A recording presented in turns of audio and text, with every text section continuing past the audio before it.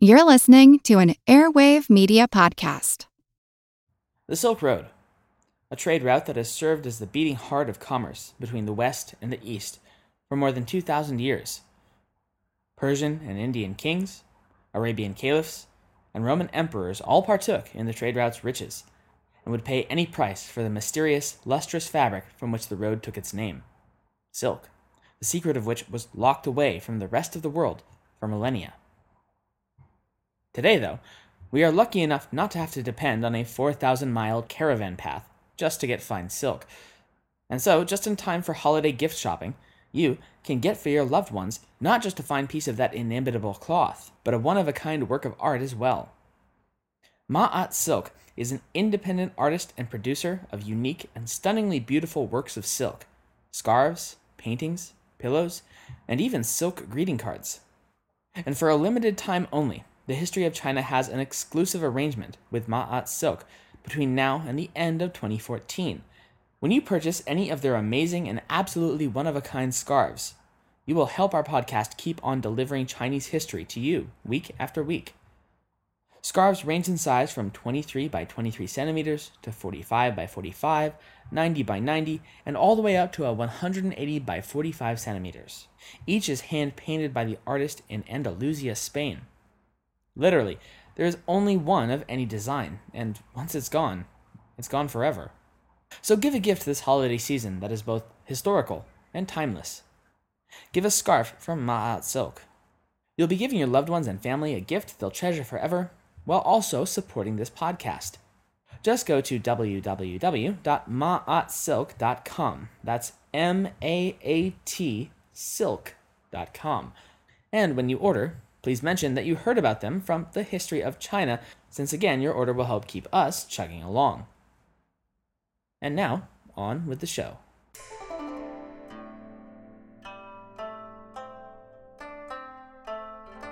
Hello, and welcome to the History of China.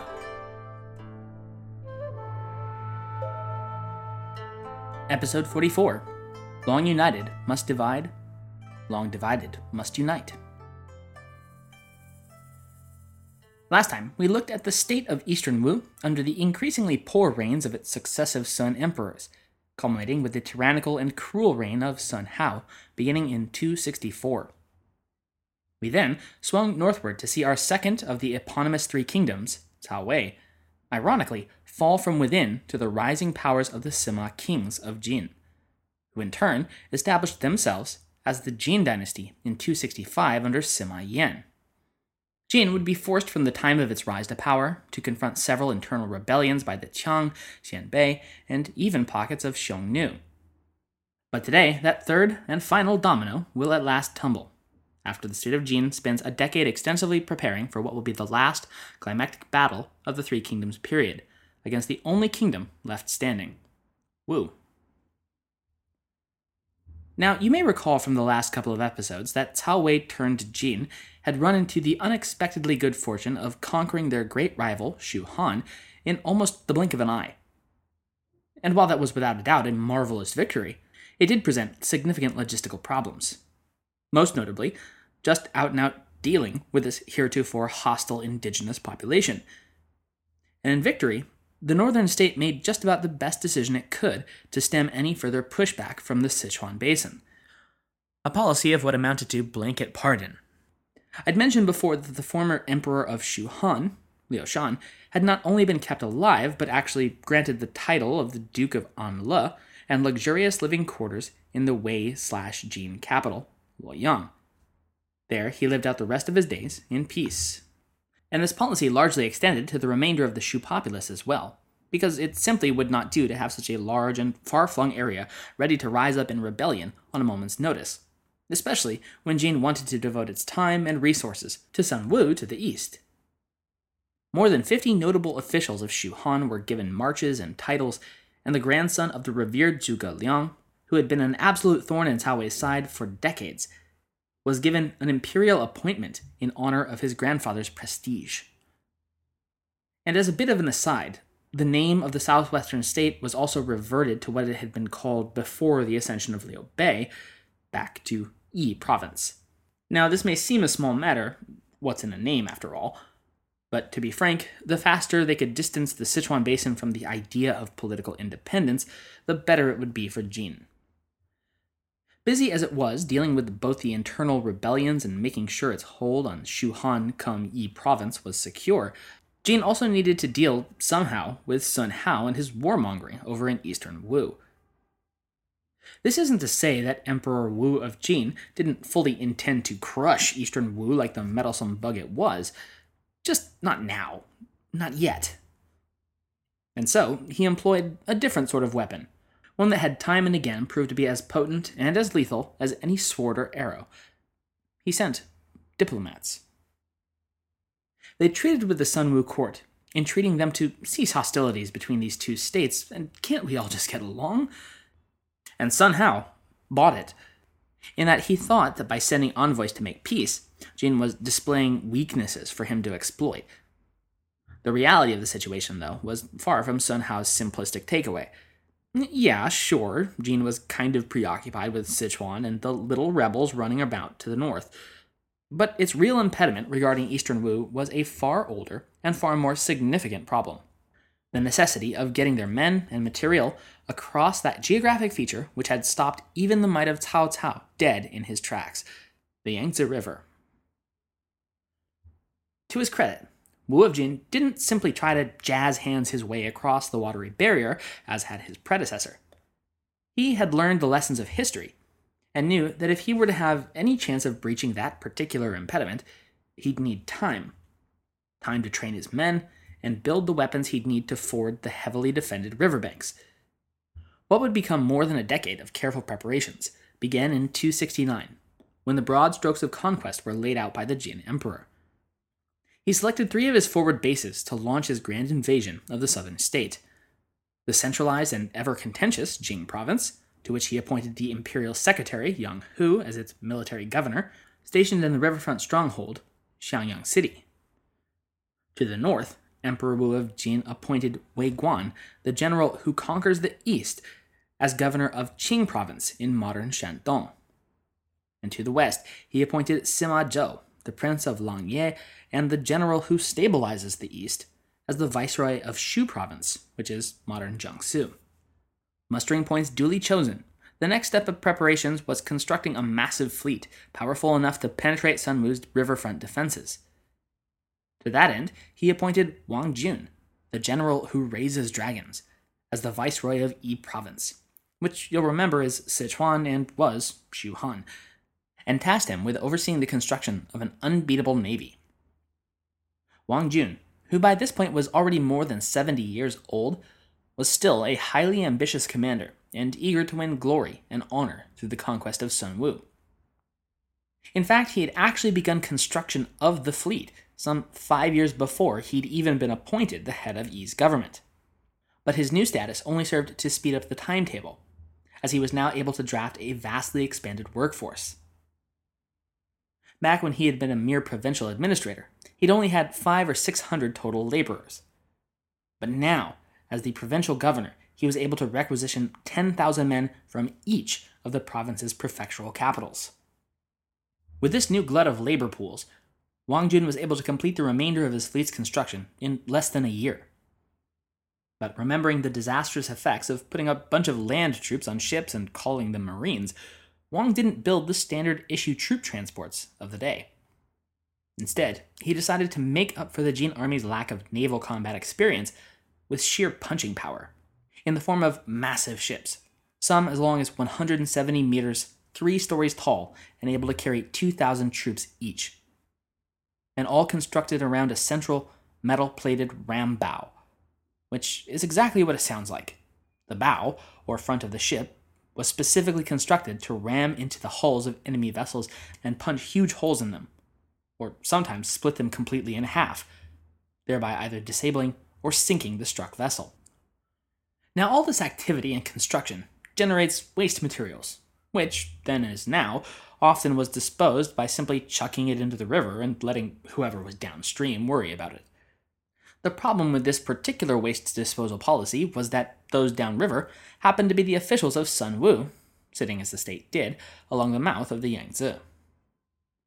Notably, the administrator of Jianping had been collecting the various pieces of wood and debris that had been flowing from the secret naval construction yard in Sichuan, and managed to figure out much of what was going on upriver.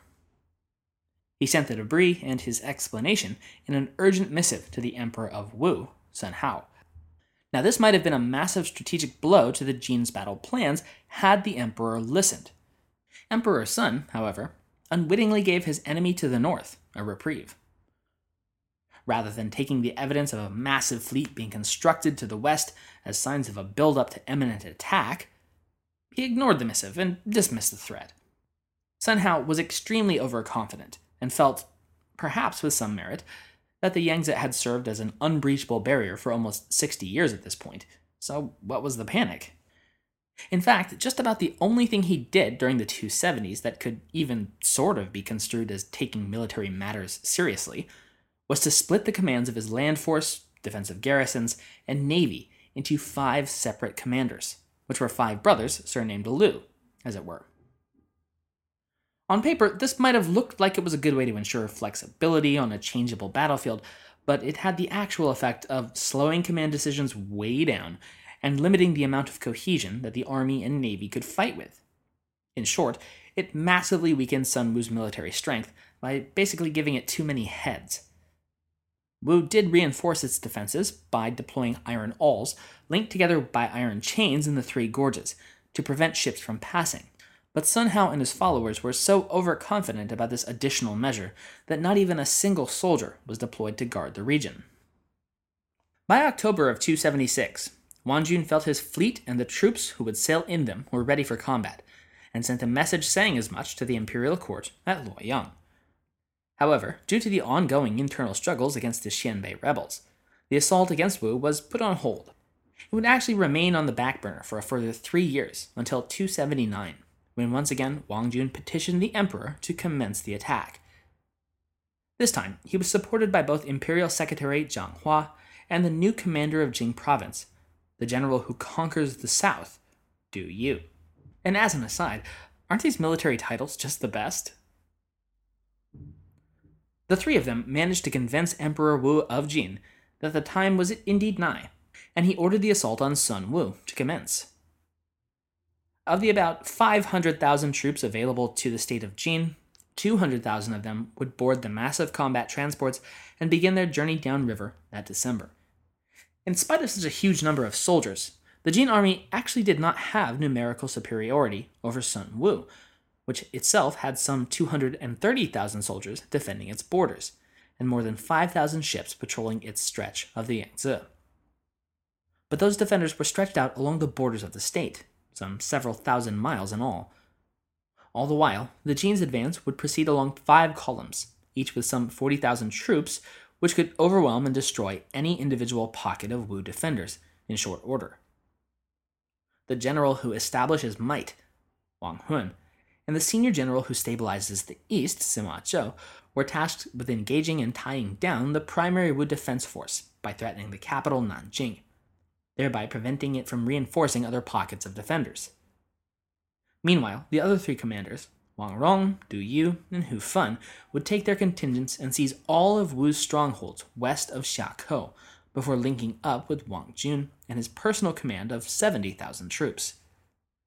In January of 280, the assault began in earnest with Du Yu and his sub-commanders attacking and seizing the fortresses along the riverbanks west of Xiakou.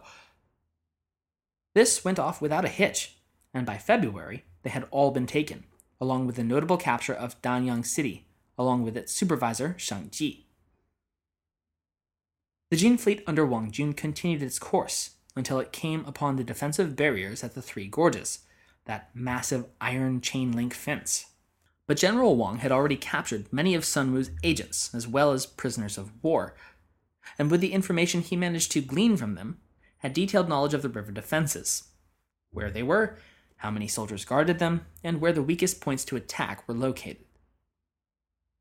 Wang Jun sent out ahead of his main fleet dozens of small rafts, which struck the iron awls and impaled themselves on the defensive structures.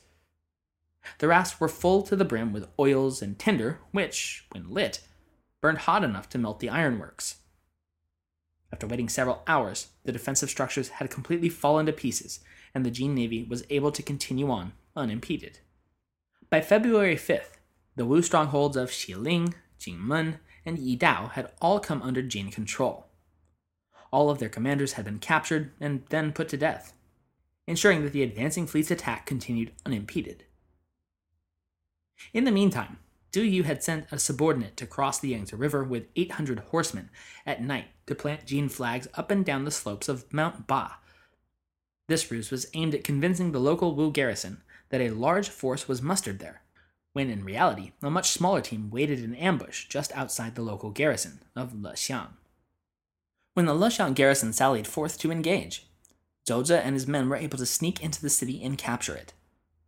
The commander of Lexiang was taken prisoner and sent to Du Yu, and the commander of Sun Wu's naval forces, Lu Jing, was killed in the fighting. By the end of February, Emperor Wu of Jin ordered his commander Du Yu to reinforce Wang Jun's amphibious strike by attacking southward to take Lingling, Guiyang, and Heyang, and then transfer command of an additional 17,000 troops to the general of the uplifting dragon. Soon thereafter, a combined strike by Hu Fen and Wang Jun's forces would seize Xiakou, and a further 7,000 troops were to join up with Wang Jun's command.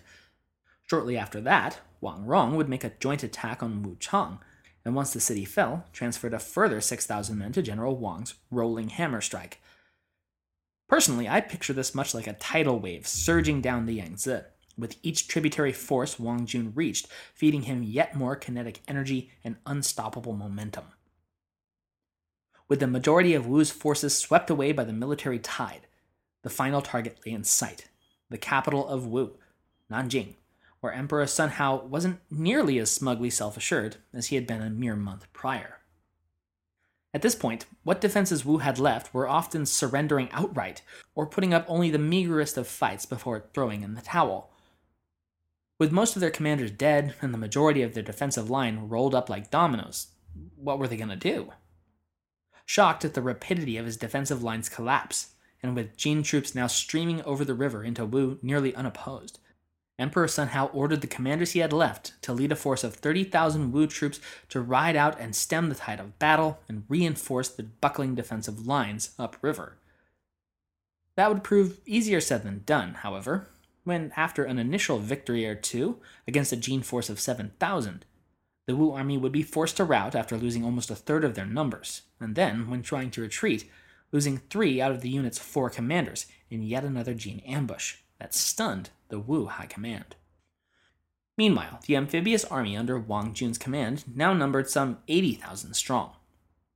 Once again, Sun Hao attempted to stop the Jin advance, this time with his own naval force numbering 10,000. But heavily demoralized by defeat after crushing defeat, when the Wu Navy encountered Wang Jun's force in mid-March, the entire force surrendered en masse, including its commanding officer. Wang Jun's juggernaut army continued its advance along the Yangtze, next moving against Sanshan, just to the southeast of Nanjing. There, one of the last significant Wu commanders still standing, General Tao Jun, organized a force of 20,000 to make a glorious last stand. This would turn out to be rather less glorious than planned, however, when virtually the entire army deserted and fled that same night, leaving only a token die-hard force to remain with General Tao, where the lot of them would be slain by the Jin invaders shortly thereafter. Emperor Sun Hao attempted a last-ditch strategy in an attempt to delay the inevitable, and on the advice of his officials sent letters of surrender to the Jin generals Sima Zhou, Wang Jun, and Wang Hun. He had apparently hoped that his submission would stir up internal divisions within Jin, but no such fracture would occur, and the 3 generals promptly took the Emperor of Sun Wu up on his offer. And so it was. On March 15th, 280, Sun Hao stripped himself to the waist and had his arms bound, this being the traditional manner prisoners of war were presented to victors. He then walked himself over to Wang Jun's waiting camp to formally surrender both himself and his state to the Jin expedition. He issued one final imperial decree, stating that the people of Wu should not despair at the end of their state, but should instead prepare themselves to serve a new dynasty.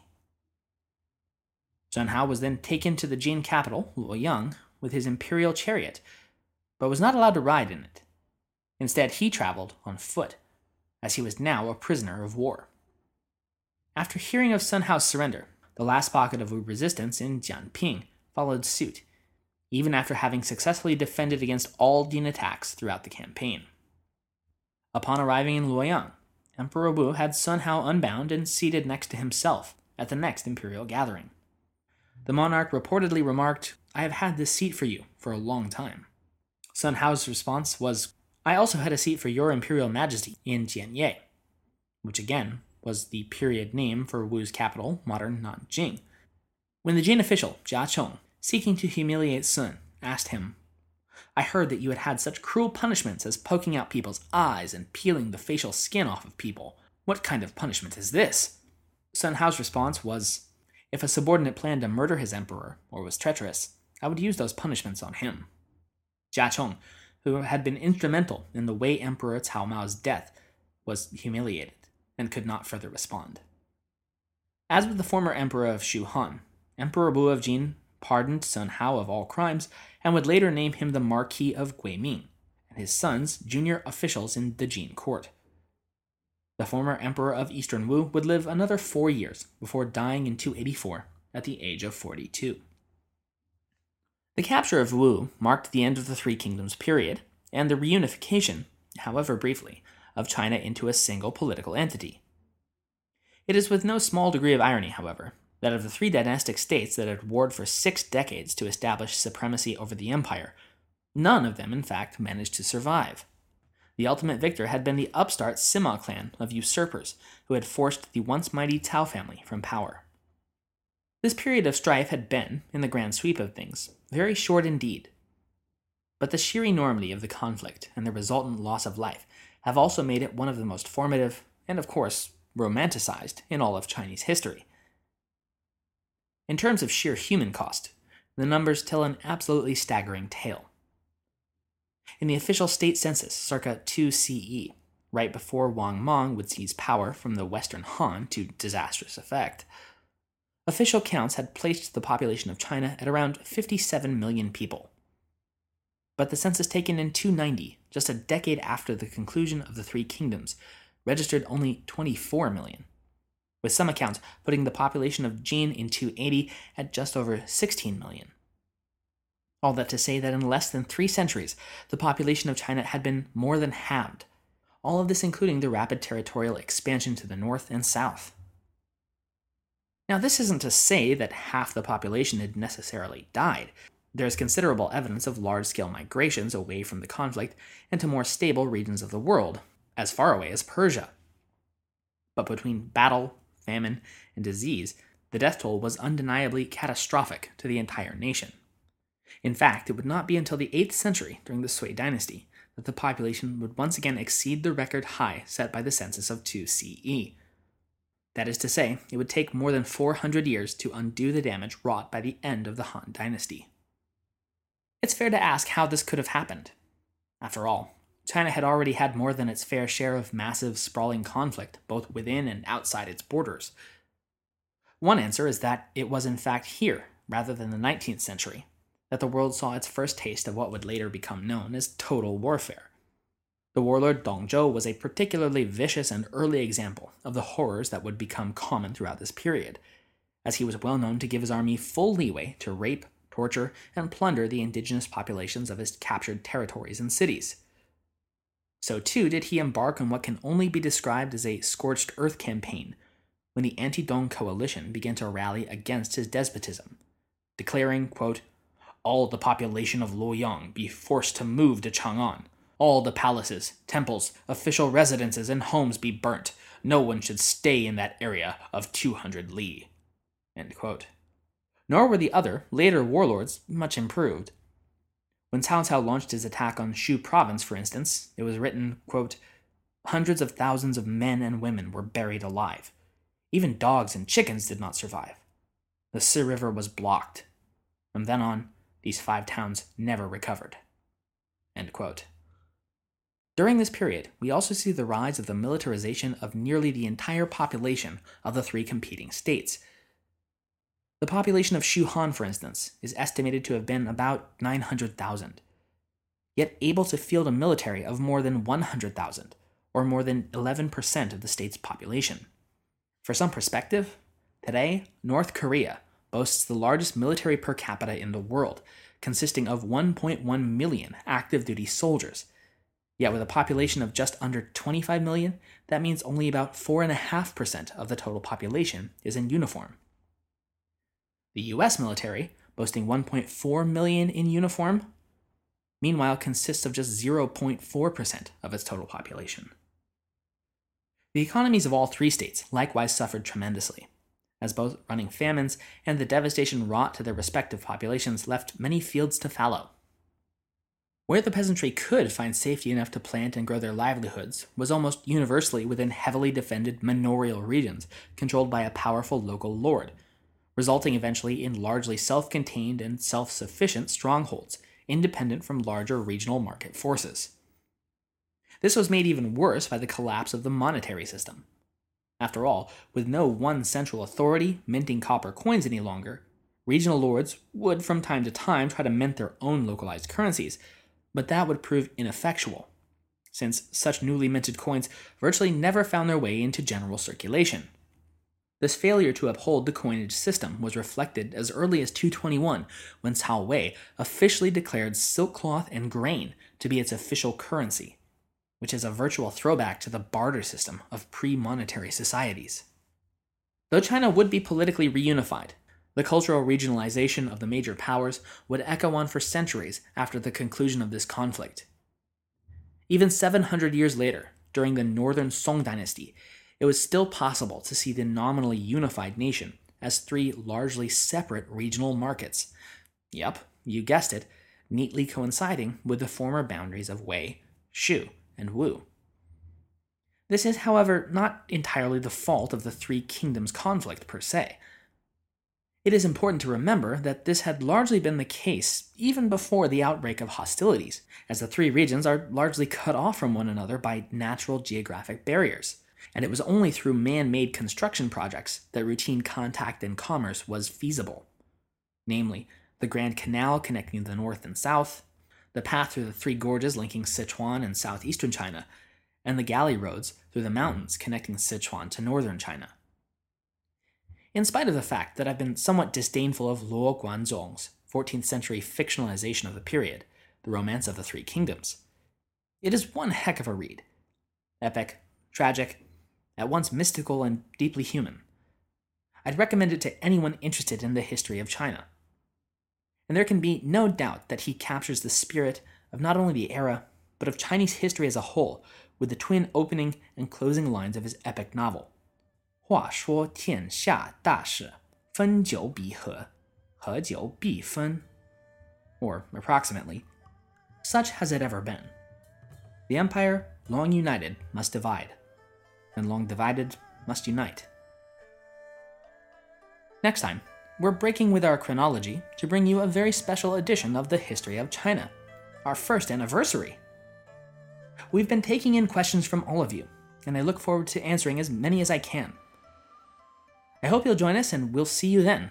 And as always, thank you for listening. Hey guys, hope you all enjoyed the show this week.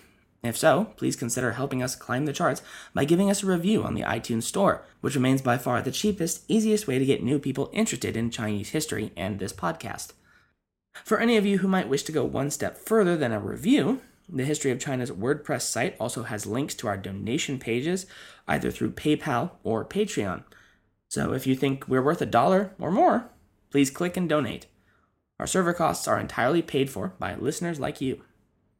Thanks very much, and see you again next week.